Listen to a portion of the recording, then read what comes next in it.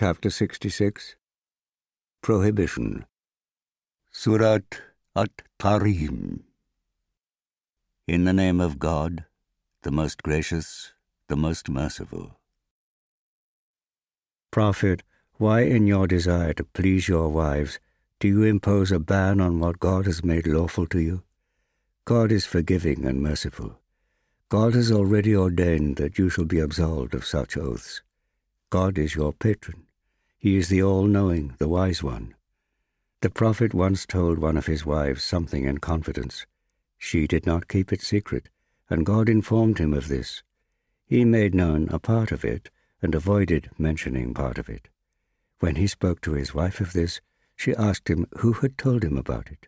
He replied, "The all-knowing, the all-aware one." If only both of you would turn to God in repentance, and your hearts are already so inclined.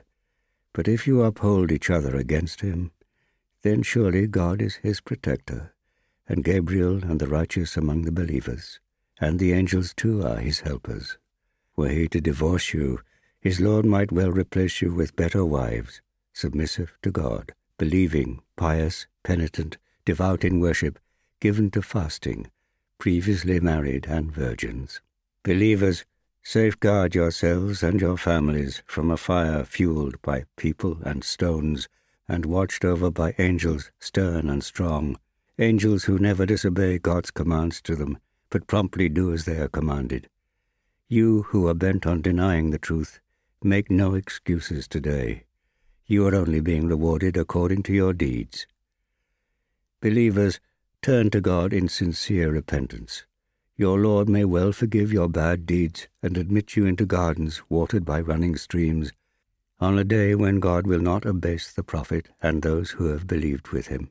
Their light will shine out ahead of them and on their right, and they will say, "Lord, perfect our light for us and forgive us. You have power over all things." Prophet, exert yourself to the utmost against those who deny the truth and the hypocrites.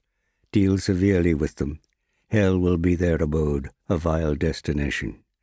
As an example to those who are bent on denying the truth, God cited the wife of Noah and the wife of Lot, who were married to two of our righteous servants, but who betrayed them.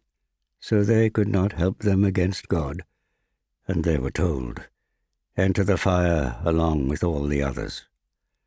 To the believers, God has given the example of Pharaoh's wife who said, "My Lord, build me a house in nearness to you in paradise, and save me from Pharaoh and his misdeeds.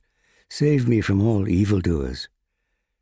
God gave another example in the story of Mary, Imran's daughter, who preserved her chastity, and we breathed our spirit into her. She testified to the words of her Lord and his scriptures, and was truly devout